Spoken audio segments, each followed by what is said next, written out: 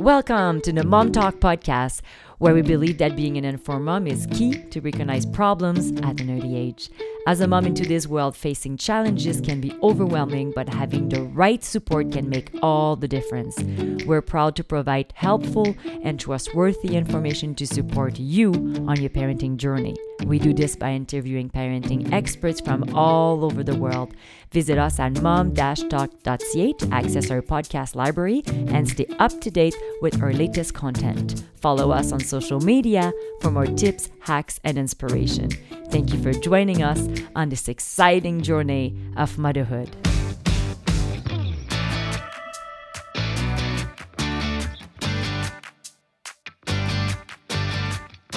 Happy summer, everyone! Are you ready for our 3 tips in 3 minutes for busy moms with Mom Talk?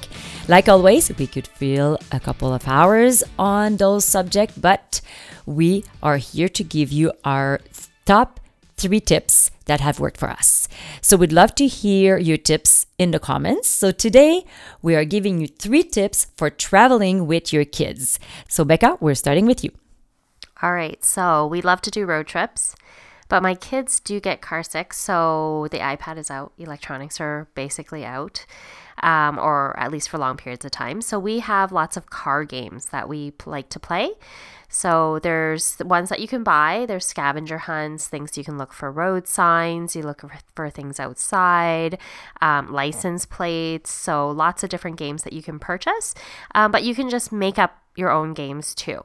So our last road trip, we decided to play a game where we go through the alphabet and then look for something outside the car with it. So A for airplane, B for bear, that type of thing. And we would go through the alphabet and see who the most through as we get through the alphabet. Q was very hard. Oh, yeah. What about you, Heather? All right. So for me, again, this would probably depend if your kids get car sick or not, because it does involve looking down, but it's an activity table for the kids. I managed to find these on just Amazon, and they're very sturdy tray tables that clip around the kid's waist. And then they have these rigid sides, so the tray, the pens won't roll off and that sort of thing. The top of it kind of acts like a dry erase board, so you can put sheets underneath and they can color and erase. They ended up being sturdy enough that Hudson was able to do Lego building in the car, because again, it had the sides and everything, and so everything stayed put. Great for snacks and having little meals on the go. Great for cars or airplanes, and they were definitely a win for my kids.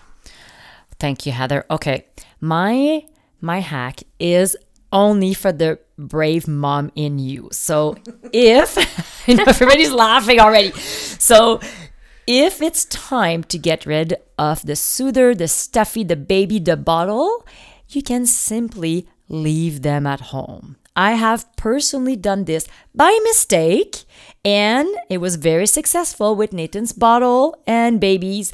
And honestly, I don't recommend to forget 2 things, but I did. I left 2 things at home, the baby and the bottle. But you know what?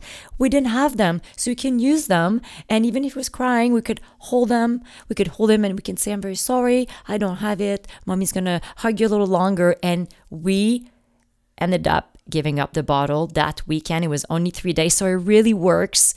If you're struggling with this, there's an idea. When you're desperate. Yeah, when you're desperate. Accidentally forgot. Yes, right. Exactly. We're doing air quotes right now. All right, thank you for joining us, and thank you to Mallardville Francophone Society for their support. Follow us on social media for more tips, hacks, and inspiration. Have a great summer. So until next time, from Genevieve, Becca, and Heather.